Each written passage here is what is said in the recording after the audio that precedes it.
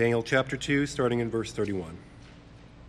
You saw, O king, and behold, a great image. This image, mighty and of exceeding brightness, stood before you, and its appearance was frightening.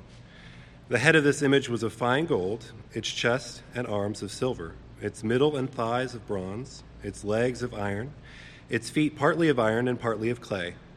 As you looked, a stone was cut out by no human hand, and it struck the image on its feet of iron and clay, and broke them in pieces. Then the iron, the clay, the bronze, the silver, and the gold, all together were broken in pieces, and became like the chaff of the summer threshing floors, and the wind carried them away, so that not a trace of them could be found. But the stone that struck the image became a great mountain and filled the whole earth. This was the dream. Now we will tell the king its interpretation.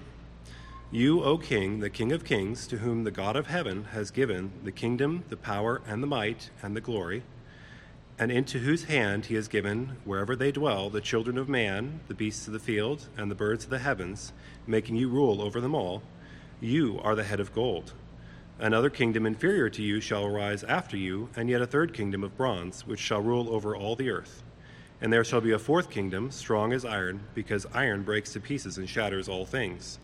And like iron that crushes, it shall break and crush all these. And as you saw the feet and toes, partly of potter's clay and partly of iron, it shall be a divided kingdom, but some of the firmness of iron shall be in it, just as you saw iron mixed with soft clay. And as the toes of the feet were partly iron and partly clay, so the kingdom shall be partly strong and partly brittle. As you saw the iron mixed with soft clay, so they will mix with one another in marriage, but they will not hold together, just as iron does not mix with clay. And in the days of these kings, the God of heaven will set up a kingdom that shall never be destroyed, nor shall the kingdom be left to another people. It shall break in pieces all these kingdoms and bring them to an end, and it shall stand forever. Just as you saw that a stone was cut from a mountain by no human hand, and that it broke in pieces the iron, the bronze, the clay, the silver, and the gold, a great God has made known to the king what shall be after this. The dream is certain, and its interpretation sure. This is the word of the Lord. You may be seated.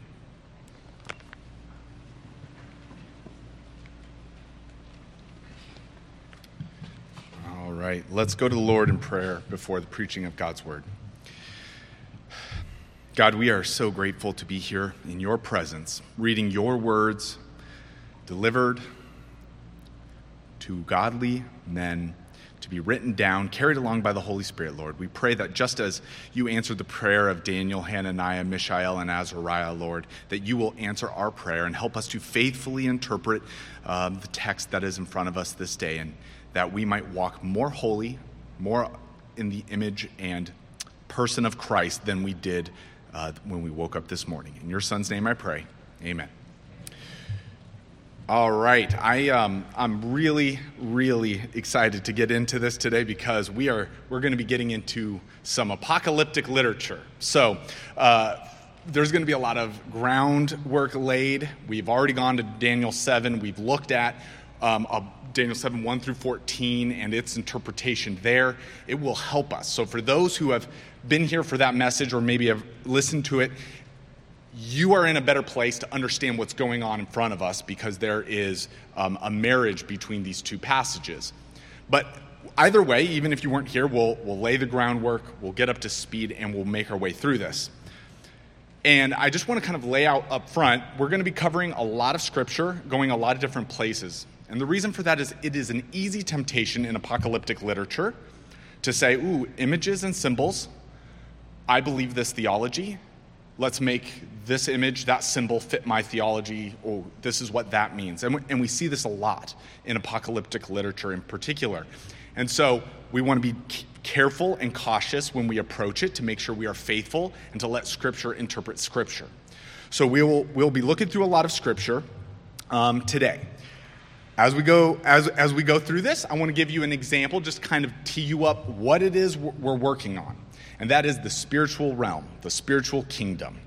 We will be talking about earthly kingdoms, earthly symbols, but we're talking ultimately about the eternal kingdom, this fifth kingdom, the kingdom of heaven.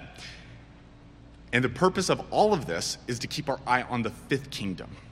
Scholars will spend their times focused on the interpretation of these symbolisms, whether it's the beasts in later chapters of Daniel, the materials of the statue in Daniel 2, that can consume so much focus and attention. What does it mean? What's the alignment? But that defeats the whole purpose. It's the fifth kingdom. So let's get into it. Let's look at this. Let's see what's going on with these four kingdoms so that we can understand what God's doing to them so that he can be glorified in his work in the fifth kingdom. So with that in mind, we're going to talk about the divine council. So for those who haven't been here before, we've talked about this quite a bit as a church, but there is a divine council in the spiritual realm. There is a courtroom, as it's been described, or a council with angelic beings, both fallen angelic beings and holy angelic beings, and God the Father sitting on the throne as judge in this divine council. And within the divine council, we see that the Father sits primarily as judge. Turn with me to Psalm 82. We're going to look here in a couple of Psalms in the 80s and see this. And I know the first time I was told about this divine council and starting to hear a lot of talk about the spiritual realm, it seemed different than what I was used to. I'm used to us talking about Christian life, Christian living, how to be a better person. And if you're not tying the spiritual realm with that, you're missing a great part of how to walk as a Christian.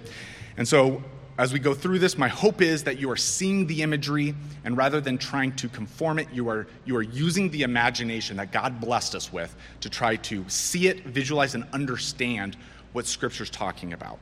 So starting with Psalm 82, verse 1, we have God has taken his place in the divine council. In the midst of the gods, lowercase g, he holds judgment. So this lowercase g, gods, these angelic beings, this divine council, this spiritual realm, God is sitting at the throne. Then flip over just a couple of pages to Psalm 89. We're going to look at verses 5 through 7. Psalm 89, 5 through 7. Let the heavens praise your wonders, O Yahweh, your faithfulness in the assembly of the holy ones. For who in the skies can be compared to Yahweh? Who among the heavenly beings is like Yahweh? A God greatly to be feared in the council of the holy ones, and awesome above all who are around him. So we see there's this council, there's an assembly of holy ones, not the Holy One, but there is an assemblage of holy ones, and Yahweh, God the Father, the first person of the Trinity, is sitting there enthroned as the judge in this council. And he makes judgments. He makes ongoing judgments. But within this divine council, we have heavenly beings that are not God as well. We have angels, some of these holy ones, but we actually have ones that are called the sons of God. Lowercase s, not the Son of God, not Jesus, but sons of God. First time I heard this, I started feeling queasy and squirming in my seat. I don't like hearing someone referred to as a son of God other than Jesus. And yet that's how Scripture uses this terminology. We're going to look at a few examples. Let's flip back to Psalm 82. Psalm 82. Let's look at verses 6 through 7. It says, I said, you are gods, lowercase g, sons of the Most High. All of you, nevertheless, like men, you shall die and fall like any prince. And then in verse, let's see here, Job. We're going to flip back to Job. We covered this before in the description of some of the divine council, but we're going to look at Job chapter 1. This is a familiar story, and people focus on the adversary, that is Satan, and he is to be focused on, and we will talk about him. But notice Satan is not alone in approaching this divine council. In Job 1, 6 through 12, we see, now there was a day when the sons of God, lowercase s, came to present themselves before Yahweh, and Satan also came among them. Yahweh said to Satan, from where have you come? Satan answered to Yahweh and said, from going to and fro on the earth, and from walking up and down it. And Yahweh said to Satan, have you considered my servant Job, that there is none like him on the earth, a blameless and upright man who fears God and turns away from evil? Then Satan answered Yahweh and said, "Does Job fear God for no reason? Have you not put a hedge around him and his house and all that he has on every side? You have blessed the work of his hands, and his possessions have increased in the land. But stretch out your hand and touch all that he has, and he will curse you to your face." And Yahweh said to Satan, "Behold, all that he has is in your hand. Only against him do not stretch out your hand." So Satan went out from the presence of Yahweh. So the focus here, we're going to benefit from the reading of that entire portion there, but the focus here being that Satan did not himself just approach Yahweh. The sons of God came to present themselves before Yahweh. We have this divine council. They are presenting themselves. They're presenting a case or an argument or to be in the presence of Yahweh at this divine council. And then Satan presents his accusation. And in the next chapter, we see again in the first few verses of Job 2, again, there was a day when the sons of God came to present themselves before Yahweh. And Satan also came among them to present himself before Yahweh. And Yahweh said to Satan, "From where have you come?" Satan answered, Yahweh, and said, "From going to and fro on the earth, and from walking up and down on it." And Yahweh said to Satan, "Have you considered my servant Job, that there is none like him on the earth, a blameless and upright man who fears God and turns away from evil? And he still holds fast his integrity. Although you have incited me against him to destroy him without reason." Then Satan answered Yahweh and said, "Skin for skin. All that a man has he will give for his life. But stretch out your hand and touch his bone and his flesh, and he will curse you to your face." And Yahweh said to Satan, "Behold, he is in your hand. Only spare his life." These examples here we're looking at speak to this access. At some level, there is a divine council and courtroom, and there is access for fallen beings who are in opposition to God to approach God. So if you grew up in the U.S. and you're used to, VeggieTales or whatever, the children's Bible that's picked, with illustrated, you're used to maybe some of this imagery that is, Satan's down in hell ruling with a pitchfork, and there's a bunch of demons, and they're looking up, scheming, how do we get you? And we have God up in heaven, looking down, looking at his people, hoping they do the right thing, fighting against the schemes of the devil. And the reality is that's not what plays out in Scripture. The adversary, Satan, the accuser, has access to come before God and pose accusations at God. And what we see here is that this is Satan's very role. This is what Satan does. He is the accuser. He spends his time here saying, "God, no, you think he's faithless because you gave him what he wanted. Curse him. Take all he has. Curse his flesh." What's he going to do? He's going to accuse you. You'll see. He's going to curse you. And Satan is accusing Job. He's defaming and libeling Job. And he's also defaming God because God had just said, "Look at my faithful servant." And the accuser says, "No, you're wrong. Let me show you how." And so we'll see Satan again. We looked at this passage last time, but we're going to look at it again. Zechariah 3, 1 through 5. And we will see again Satan in this courtroom, his special role as the chief prosecutor in this divine courtroom. His job is to accuse and point the finger. And we see in Zechariah 3, 1 through 5, "Then he showed me Joshua, the high priest, standing before the angel of Yahweh, and Satan standing at his right hand to accuse him. And Yahweh said to Satan, 'Yahweh rebuke you, O Satan. Yahweh, who has chosen Jerusalem, rebuke you. Is not this a brand plucked from the fire?' Now Joshua was standing before the angel clothed with filthy garments. And the angel said to those who were standing before him, 'Remove the filthy garments from him.' And to him he said, 'Behold, I have taken your iniquity away from you, and I will clothe you with pure vestments.'" What we're seeing here is this scene where we're told of Satan accusing, but we actually see in the verses following what he's accusing him of.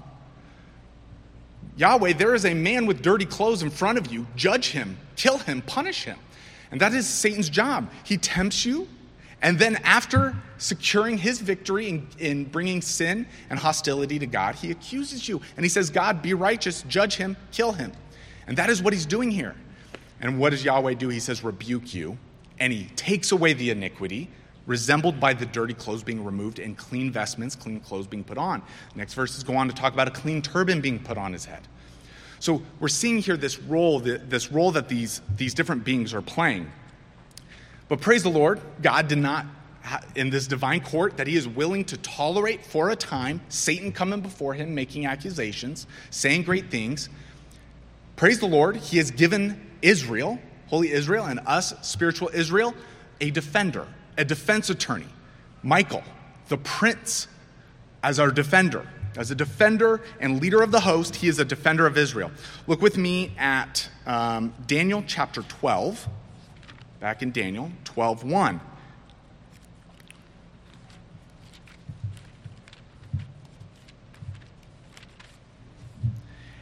At that time shall arise Michael, the great prince, who has charge of your people.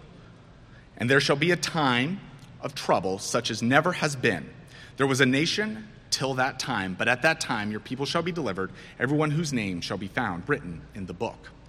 So we end up hearing some specifics here about Michael our prince. Michael our prince. And in extra biblical Jewish literature, there's a lot of writing about Michael. There's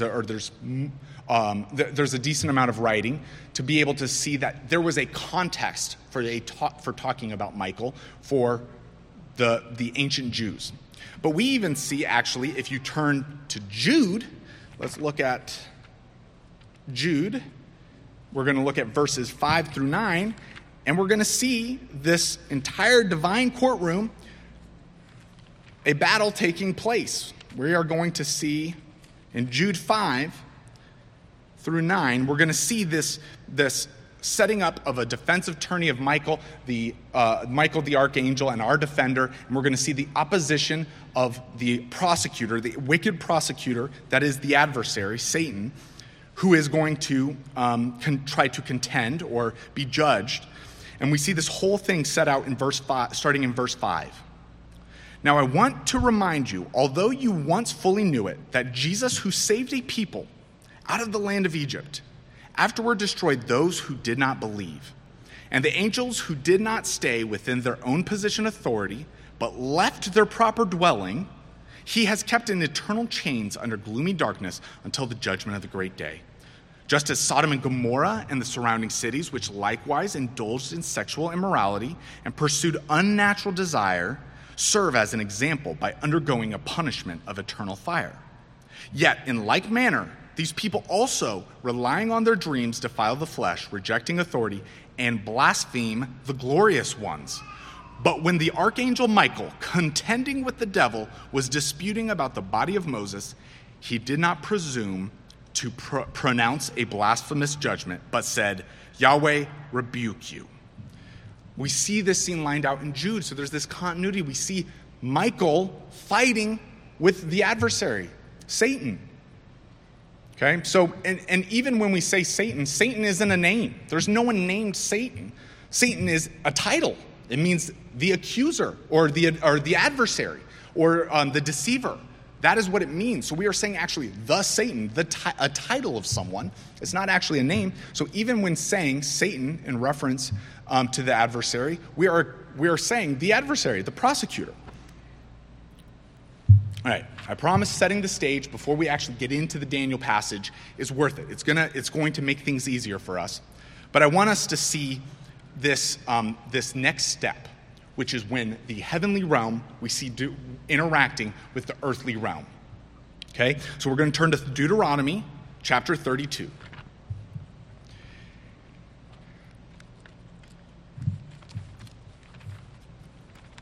And God, as judge, when we think of judge, in particular, if you're here for Sunday school, it was clearly God's ordained choice for a Sunday school topic for today. It's going to fit perfectly.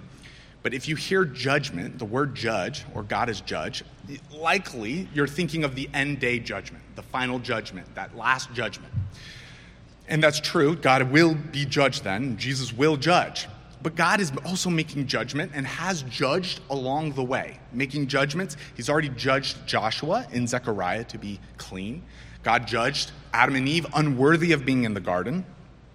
but also he has judged that sons of God, these divine beings, and he has made a decision based on their behavior, and he's also made decisions based on the unfaithfulness of Israel, which we'll see later, to turn over nations and peoples on earth to the demons, to the fallen ones, to the sons of God. Look with me at Deuteronomy chapter 32, verse 8. When the Most High gave to the nations their inheritance, when he divided mankind, he fixed the borders of the peoples according to the number of the sons of God.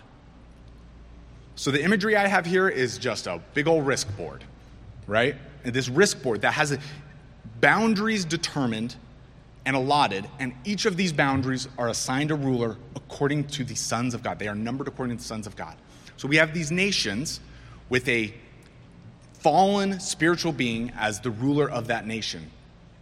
And we see this played out over and over, the gods they worship. Whether it was Egypt, when the magicians, it's not just all made up, completely fabricated that there's any power from anything other than from God. There is power. There is wicked power. And we've read many times in this church out of Ephesians about how we are contending with a darkness and a spiritual power. But there's also a real power behind a lot of the wickedness of these nations in ancient Israel or in the ancient earth, in which these divine beings were given an allotment and a boundary. And in verse 9, the very next verse, we see the significance of this, is that in verse 9 it says, but Yahweh's portion is his people, Jacob his allotted heritage. It's the significance of pulling Abraham and pulling out a separate nation. The sons of God thought they had won and that they have an inheritance, a nation given to them, and it is theirs to rule.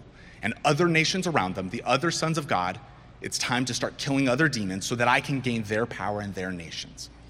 And the significance here is that God, Yahweh, chose for a special nation, a special group of people to come out of this, even though the borders had been fixed. And it was a people without a border and a boundary until God had given them an allotment, a promised land, a border and boundary that they would seek. Okay, so we've set the stage with the divine council. This is what's going on. It is hard. It can be hard to visualize, or it might feel really spiritual, or okay, what does this have to do with me today?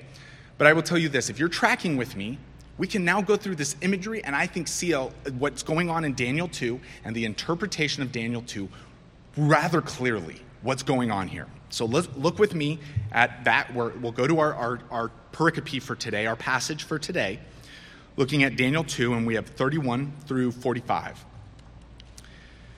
On the back of your inserts for the song in your bulletin, you'll notice a little chart I put in there for you. You can go through in your own time if you'd like and go see the symbolisms and the alignments of these four kingdoms. And these four earthly kingdoms spread throughout Daniel in various ways. They're described later in Daniel as beasts. That's what we've looked at in Daniel 7. We see descriptions of some of them in more detail than others. But what you'll see is that consistently there's these four kingdoms. And our four kingdoms are Babylon, we have Persia, we then have Greece, and then ultimately Rome as our four. So I would encourage you, if you want to go back and look at the four kingdoms in greater detail through these parallel passages or through these other symbolism and imagery given to you, I would encourage you to do so. But we're going to focus today on what is going on with the imagery as a whole and what it's pointing to. In Daniel 2:31 through 35, it says, "You saw, O king, and behold a great image. This image, mighty and of exceeding brightness, stood before you, and its appearance was frightening. The head of this image was of fine gold, its chest and arms of silver, its middle and thighs of bronze, its legs of iron, its feet partly of iron and partly of clay. As you looked, a stone was cut out by no human hand, and it struck the image on its feet of iron and clay and broke them in pieces. Then the iron, the clay, the bronze, the silver, and the gold all together were broken in pieces and became like chaff of the summer threshing floors, and the wind carried them away so that not a trace of them could be found, but the stone that struck the image became a great mountain and filled the whole earth." So that is the dream. That is why the rest of Daniel 2 up to this point has been contentious between Nebuchadnezzar and the Chaldeans, or the counselors, the sorcerers, the magicians. I'm not going to tell you my dream so that you can just tell me what I want to hear. You have to tell me what I dreamed. You have to tell me what's in my head, and you have to interpret it. And this is the dream. So already Daniel is fulfilling, right, the initial request to prove that the interpretation would be sure by telling him a dream that he has no reason to know other than God giving him the dream and answering his prayer and the other three's prayer earlier in the chapter. And what we see in this vision is it's a statue. You might immediately think of it as a human. It might be. What we do know is it's bipedal, right? It has 2 legs. It's on 2 legs. A kangaroo's bipedal. I mean, it could be an animal. It could be a beast. It could be an angel, a divine being of some sort. We don't know for sure. But what is clear is we see feet, legs, toes. We have hands. We have a chest. We have a head made of gold. And so this is what God would have us know about the statue, what it actually looks like, any given thing. Pretty sure it's not a chocolate bunny. But outside of that, there is a clear image of something, some being here. These materials start working their ways down. We have gold, silver, and then we start getting into bronze and clay and iron mixing at the feet. And we have just this weird image. So let's read. We don't have to do what the Chaldeans did. We don't have to guess at the dream, and we don't have to guess at its interpretation. Let's hear what Daniel has to say, what God has to say through Daniel in the next couple of verses, 36 through 38. This was the dream. Now we will tell the king its interpretation. You, O king, the King of kings, to whom the God of heaven has given the kingdom, the power, and the might, and the glory, and to whose hand he has given, wherever they dwell, the children of man, the beasts of the field, and the birds of the heavens, make you rule over them all. You are the head of gold. So we have the first part of the interpretation about the head of gold. Daniel says a lot of things about Nebuchadnezzar before finally telling him, you are the head of gold. At first blush, at first read, you're going, wow, Daniel is a smooth talker. He is flattering this guy. He knows he's about to tell him in these future verses, your kingdom's coming to an end by an inferior kingdom. So he's flattering him, buttering him up, getting him ready for the bad news. And I would say that if that's what you think, and there are commentators that think that, I think you are very much missing the point and missing the verses prior to this in Daniel. We've already preached through this. Daniel, using the words of his hymn earlier when given the dream, he brings upon the words of Job, in addition to a psalm of salvation saying, God is my Savior. He is the one who saves me and the one who saves the pregnant mother. He goes through this whole psalm by using these words. But he also quotes words that are the only other place used are in Job, when Job says, naked I came from my mother's womb, naked I shall go. Right? It is saying before God, if I live and am saved, or if I die, to God be the glory. I don't think Daniel is so focused in his self-preservation, it would be out of character based on what he's already done. Beyond that, we should hear what's actually being said. It's not just good words. Hear the imagery being said. This, you, O king, the King of kings, to whom the God of heaven has given the kingdom, the power, the might, and the glory, into whose hand he has given, wherever they dwell, children of man, beasts of the fields, birds of the heavens, making you rule over them all. This is creation language. This is the role that Adam was supposed to have. This is the role Israel was then brought out of the Exodus to have. It was to rule, and to rule the creation that God created. It was to rule it on earth as an appointed people from God. And so, if anything, what this is a condemnation of Israel. The authority that should have been Israel's is instead handed over and given to a wicked king who is opposed to the heart of God. If I'm an Israelite hearing this, and Daniel is writing this to a Jewish audience, if I'm listening to this, I am feeling convicted. You should be feeling convicted, because why is it that a wicked king has the authority that should belong to Israel? In Jeremiah, the answer is in Jeremiah 22. I will read the first 9 verses of Jeremiah 22. We will see God tells Jeremiah exactly why they will go to Babylon, into this exile, and why authority that belongs to God ultimately and temporally or on earth to us was handed over to Nebuchadnezzar. Jeremiah 22, 1 through 9. Thus says Yahweh, go down to the house of the king of Judah and speak there this word, and say, hear the word of Yahweh, O king of Judah, who sits on the throne of David. You and your servants and your people who enter these gates, thus says Yahweh, do justice and righteousness, and deliver from the hand of the oppressor him who has been robbed, and do no wrong or violence to the resident alien, the fatherless, and the widow, nor shed innocent blood in this place. For if you will indeed obey this word, then there shall enter the gates of this house kings who sit on the throne of David, riding in chariots and on horses, they and their servants and their people. But if you will not obey these words, I swear by myself, declares Yahweh, that this house shall become a desolation. For this, thus says Yahweh, concerning the house of the king of Judah. You are like Gilead to me, like the summit of Lebanon. Yet surely shall I make you a desert, an uninhabited city. I will prepare destroyers against you, each with his weapons, and they shall cut down your choicest cedars and cast them into the fire. And many nations will pass by this city, and every man will say to his neighbor, why has Yahweh dealt thus with this great city? And they will answer, because they have forsaken the covenant of Yahweh and their God, and worshipped other gods and served them. Weep not for him who is dead, nor grieve for him, but weep bitterly for him who goes away, for he shall return no more to see his native land. It is because they forsake God. Rather than focused on the deity, the one true God of Israel, they start to worship these demonic powers and beings that seem to give pleasures of earthly life in the surrounding nations.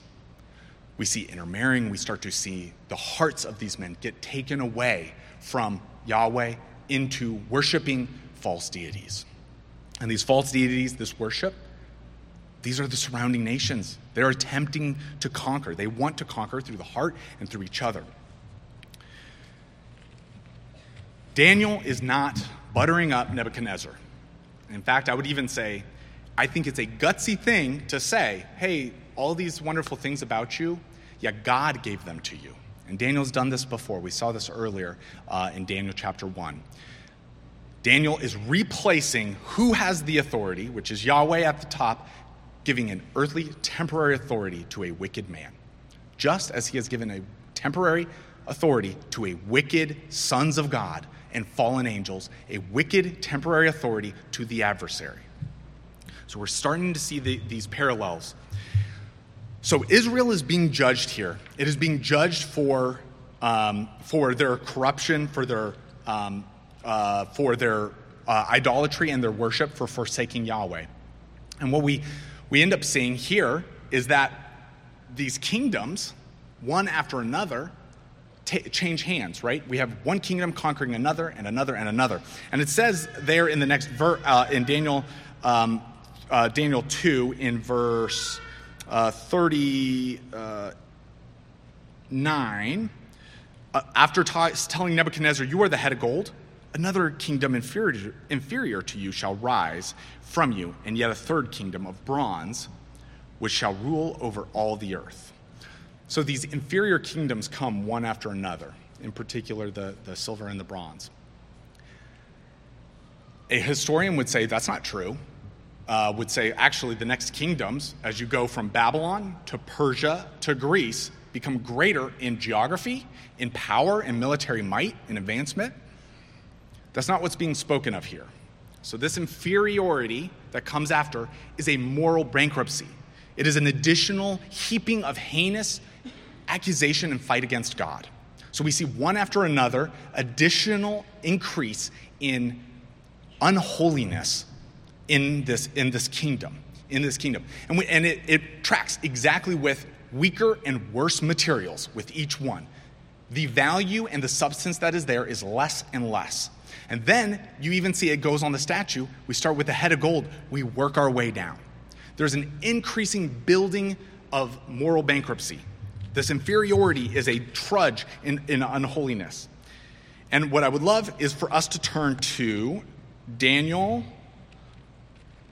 chapter 7, just a few pages over, and you're going to see how it ends up peaking after 4 kingdoms.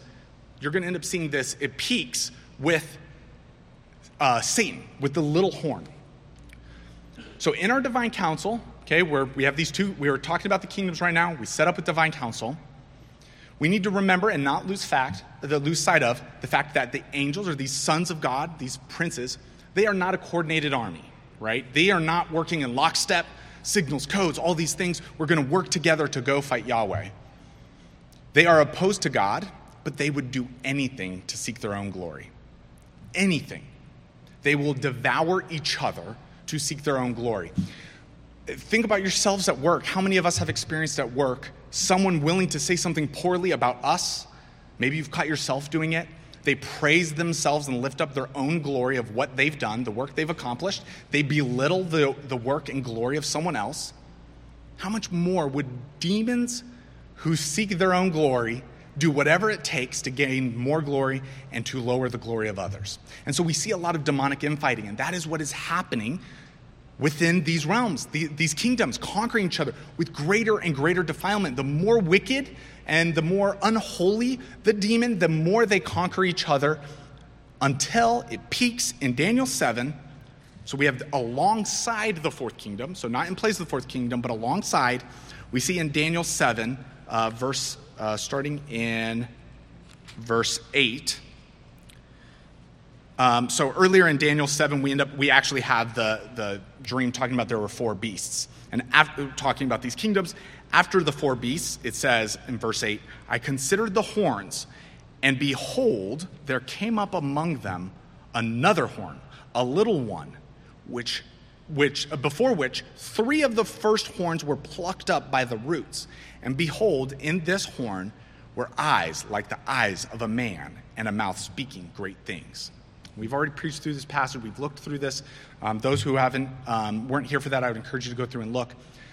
But this is the adversary. This is Satan. He comes in and he plucks up the first 3 kingdoms. This is not a kumbaya of evil. They are devouring each other. He plucks up the previous 3, and alongside the 4th kingdom, that is Rome, he speaks great things. He's glorifying himself. And how does this moral inferiority continue one after another? It peaks with Rome and the adversary killing the Messiah.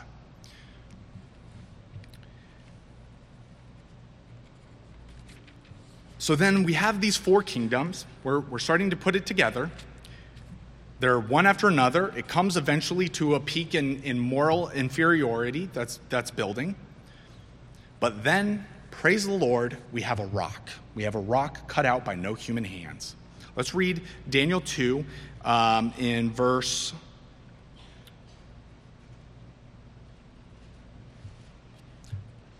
we'll start in verse 40.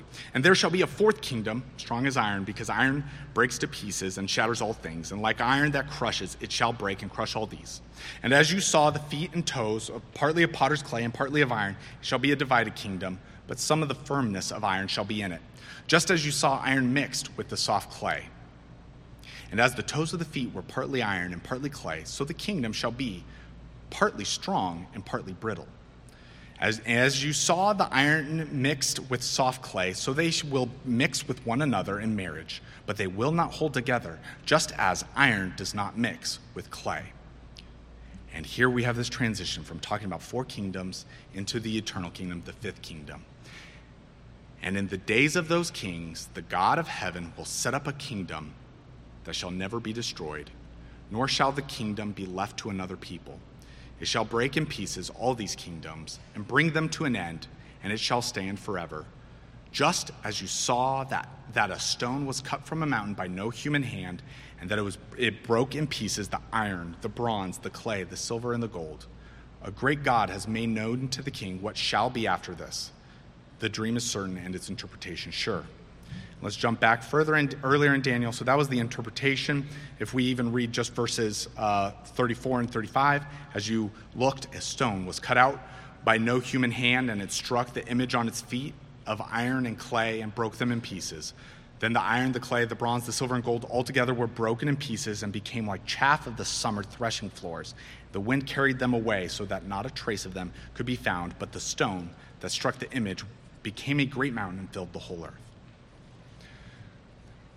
Those of us in church, we're hearing this language, we're hearing these words, and they should be kind of little dopamine spikes. We're getting something familiar. We're hearing language we're used to after a whole bunch of what seems like strangeness in these imagery and clay and mixed with iron and toes and this creature in this statue. We end up having this description of a stone cut out by no human hand. And what I want to do is I want to make sure you see what all is baked in to this passage and into these things being said. There's a lot of theology that each deserves its own multiple sermon series on each topic or each imagery, because there is so much built into it. And so what I'm going to do is I'm going to read them to you. I'm going to read passages to you, and what I encourage you to do is sit and listen and see what is applying here. Which imagery is the correct imagery for this passage? Okay, so we're going to start off with... let's see here. I'm going to start off with 1 Corinthians 10, 1 through 4. And within this, my hope is that as we get through these passages eventually, you'll realize what's being talked about ultimately is all of it. It's going to be all of it. But specifically, we're talking about things like the kingdom inaugurated, the kingdom consummated, judgment inaugurated, judgment consummated, Jesus, victory. This is all being said here. So these are things of great weight. But listen to 1 Corinthians 10, 1 through 4, and hear about Christ being the rock. For I do not want you to be unaware, brothers, that our fathers were all under the cloud and all passed through the sea, and all were baptized into Moses in the cloud and in the sea. And all ate the same spiritual food, and all drank the same spiritual drink. For they drank from the spiritual rock that followed them, and the rock was Christ. So we see rock imagery associated with Christ. Now, Christ the rock as a refuge and salvation. In Psalm 18, verse 2, the Lord is my rock and my fortress and my deliverer, my God, my rock in whom I take refuge, my shield and the horn of my salvation, my stronghold. Christ the rock as a cornerstone. Isaiah 28:16.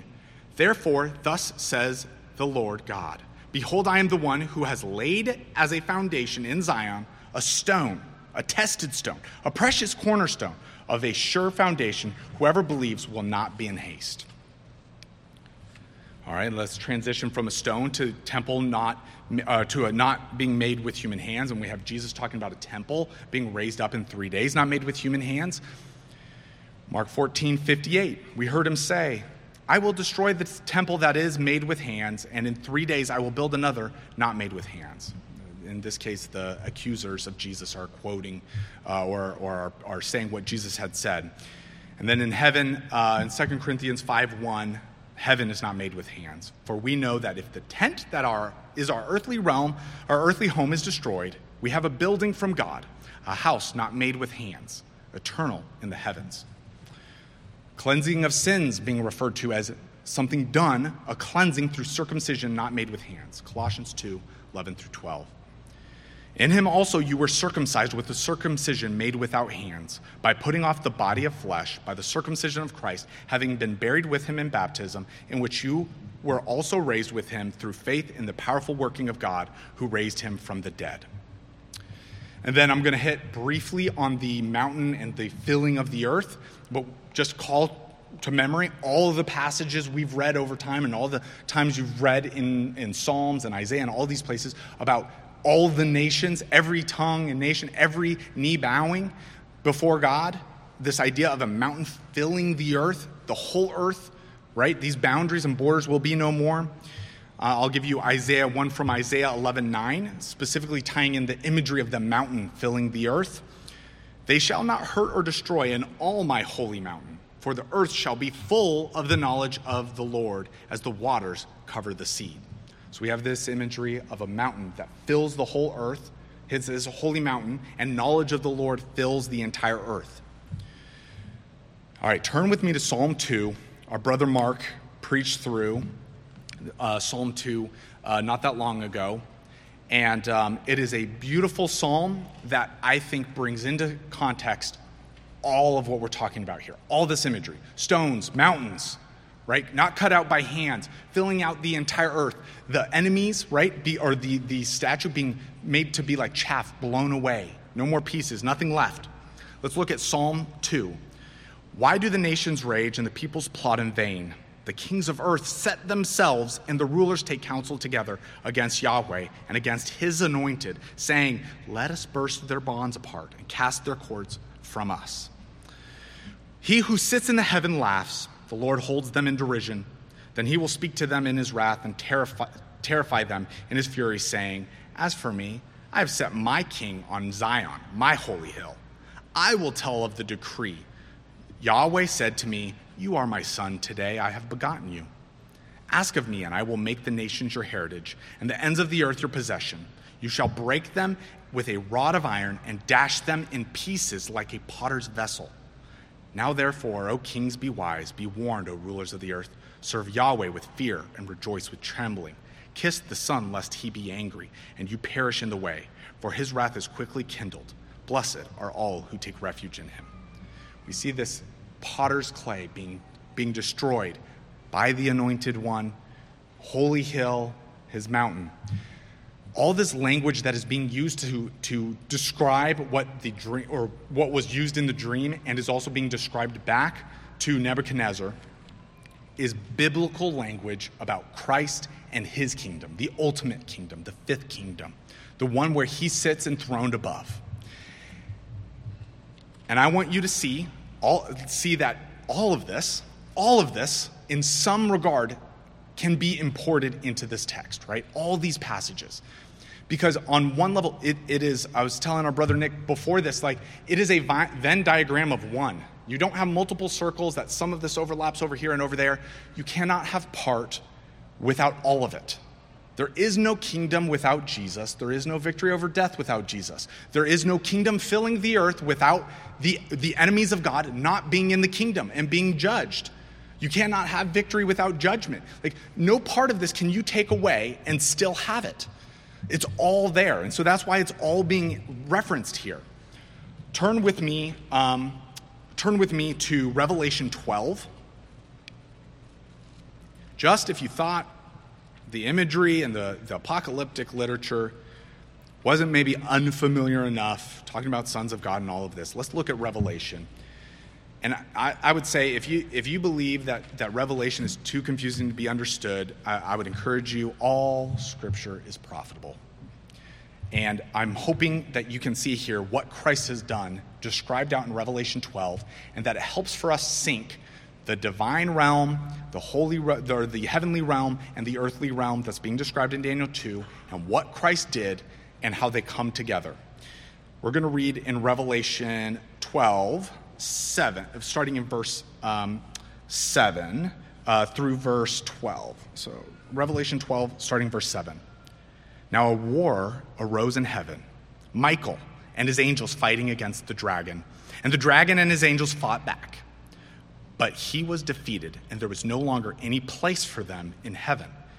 And the great dragon was thrown down, that ancient serpent who is called the devil and Satan, the deceiver of the whole earth, of the whole world. He was thrown down to the earth, and his angels were thrown down with him. And I heard a loud voice in heaven saying, now the salvation and the power and the kingdom of God, our God, and the authority of his Christ have come. For the accuser of our brothers has been thrown down, who accuses them day and night before our God. And they have conquered him by the blood of the Lamb and by the word of their testimony, for they loved not their lives even unto death. Therefore rejoice, O heavens, and you who dwell in them. But woe to you, O earth and sea, for the devil has come down to you in great wrath, because he knows that his time is short. What was just described here is the fulfillment of what is being spoken of in Daniel 2 and being spoken of in Daniel 7. Christ had his victory. Victory over the grave, conquering death. Death could not restrain him. And as he is risen, so too Michael had victory in heavens against the adversary. This is not a thing to come. This is what has been done because of the blood of the Lamb. And Satan is no longer having a seat in the divine council. The sons of God do not have a place in the heavenly realm. They have been thrown to the earth. And in here we see our application for today. If you have missed it, I want to make it really clear for you. If you have lost sight of what Christ has done in the heavenly realm as well as on the earthly realm, you are reducing and you are missing part of God's glory and part of what Christ has done. God has received victory over the grave. And with this victory over the sons of God, people who would call themselves God and try to take our hearts away from God. And what does that mean for our daily lives? Well, how did this passage that just talked about rejoice, the victory, right? In verse 12, it said, Revelation 12:12, it said, "Therefore rejoice, O heavens, that you who dwell in them."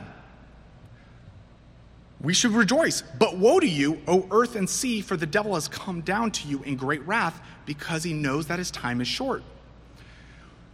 Just like the person who's seen a movie before and goes to watch it again, the next time you're not really scared for the protagonist. You're not really all that nervous by what's happened. If it's a scary movie, you're not that afraid. The outcome is sure. The victory has been won. We know what is to come. So we should rejoice. But there is still a life that we live, and there is still persecution on this earth. There is still work to be done. And for us, there needs to be woe and understanding of what is being done, because the devil is acting out knowing that his time is short. Further down in Revelation 12, let's just look down at verse 17. You'll see, "Then the dragon became furious with the woman and went off to make war with the rest of her offspring, on those who keep the commandments of God and hold to the testimony of Jesus. And he stood on the sand of the sea." Satan has been testing us and wanting to attack our flesh since Job, since before Job, since the beginning, since the garden. And yet we are explicitly told to be warned that Satan is roaming, prowling like a lion, seeking whom he can devour. Satan is on earth because he no longer has a spot at the table, like a caged animal or a cornered animal who knows he is going to die. He is doing whatever he can to tear at the flesh of the kingdom and those who follow the testimony of Jesus. So what must we do as Christians hearing this today? Do not lose sight of the kingdom. We will be attacked. We will be persecuted. We will experience things in this life through perhaps even in our own family of spiritual warfare or of earthly warfare, whatever the trials may be. And yet we cannot lose that heavenly sight. If you lose sight of heaven, you've lost sight of what Christ has done. And we were more likely to stumble in our daily life if we are not constantly keeping our eyes fixed on what is in front of us. Specifically for those who are not Christians, those who are in here, maybe you're regular attenders of church, maybe you regularly read your Bible, but this is a bunch of spiritual mumbo jumbo to you. This is strange things. These are uncomfortable, or you just have not bent the knee to Christ yet. God has a word for you. God has something to say for you in Scripture. He has a lot of words for you. And I want you to hear what God says of the people who claim to know God, right? Pharisees who know as much about the Old Testament or about the Jewish Bible as anyone, who claim, look, see, I'm a good person. I've done good things. I know these things. Hear what God has said, what God says about them. But he looked directly at them and said, "What then is this that is written? The stone the builders rejected has become the cornerstone. Everyone who falls on that stone will be broken to pieces, and when it falls on anyone, it will crush him." That was Luke 20:17, and then I'm going to read to you all from John chapter 8. In John 8:39 through 47, it says, "They answered him, 'Abraham is our father.' Jesus said to them, 'If you were Abraham's children, you would not be doing the works Abraham did. But you now seek to kill me, a man who has told you the truth that I heard from God. That is not what Abraham did. You are doing the works your father did.' They said to him, 'We were not born of sexual immorality. We have one Father, even God.' Jesus said to them, "If God were your Father, you would love me. You would love me, for I came from God, and I am here. I came not of my own accord, but he sent me. Why do you not understand what I say? It is because you cannot bear to hear my word. You are of your father, the devil, and your will is to do your father's desire. He was not a murderer from the beginning and does not stand in the truth, because there is no truth. He was a murderer from the beginning and does not stand in the truth, because there is no truth in him. When he lies, he speaks out of his own character, for he is a liar and the father of lies. But because I tell you the truth, you do not believe me. Which one of you convicts me of sin? If I tell the truth, why do you not believe me? Whoever is of God hears the words of God. The reason you do not hear them is that you are not of God." If you are hearing the word of God, but do not understand them, and I don't mean the imagery is difficult for you to study. I understand that. There's a reason lots of study has to go into these things. But if you are not hearing the gospel and the victory of Christ, and you do not understand it, it does not change your life in some way, you are an enemy of God. You have rejected the cornerstone. And judgment will come. And yet there is a promise and hope of an eternal fifth kingdom that will fill the entire earth. The kingdom is around you. They're seated in the seats next to you. We saints are the kingdom. We are the kingdom. And as we continue to spread the gospel and expand this kingdom, our outposts are shining forth further and further until it will fill the entire earth at the consummation with Christ's return. Brothers and sisters, for my brothers and sisters, I encourage you, do not lose sight of the heavenly kingdom. Do not let yourself get caught up in the good things of today and reading good books about just good behavior and trying to walk a Christian life only for that sake. We need to keep our eyes fixed up on the horizon and walk straight. We need to walk straight towards heaven every single day. I will close us with the words of Philippians 3:12 through 16. "Not that I have already obtained this or am already perfect, but I press on to make it my own, because Christ Jesus has made me his own. Brothers, I do not consider that I've made it my own, but one thing I do, forgetting what lies behind and straining forward to what lies ahead, I press on toward the goal for the prize of the upward call of God in Christ Jesus. Let those of us who are mature think this way, and if in anything you think otherwise, God will reveal that also to you. Only let us hold true to what we have attained." May God bless his word being done through Christ. Focus on the victory that has been attained. Walk towards it. Do not run away from sin.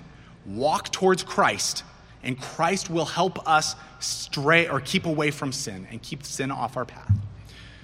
God, I am grateful for this people and this day, Lord. You have blessed us with an opportunity to read something that can be confusing and challenging, Lord. You've given us words that are unfamiliar to our common modern day ear and our understanding of the world as we see it or we're told about it, Lord. And yet we know all truth comes from Scripture. You for a time tolerated the works of the adversary for your purposes. And yet, Lord, we know that he could not have victory. Christ won, and we thank you for that victory. We thank you for the blood of the Lamb who secured victory and who inaugurated the kingdom that we get to be a part of one day. To you be all glory and honor. Amen.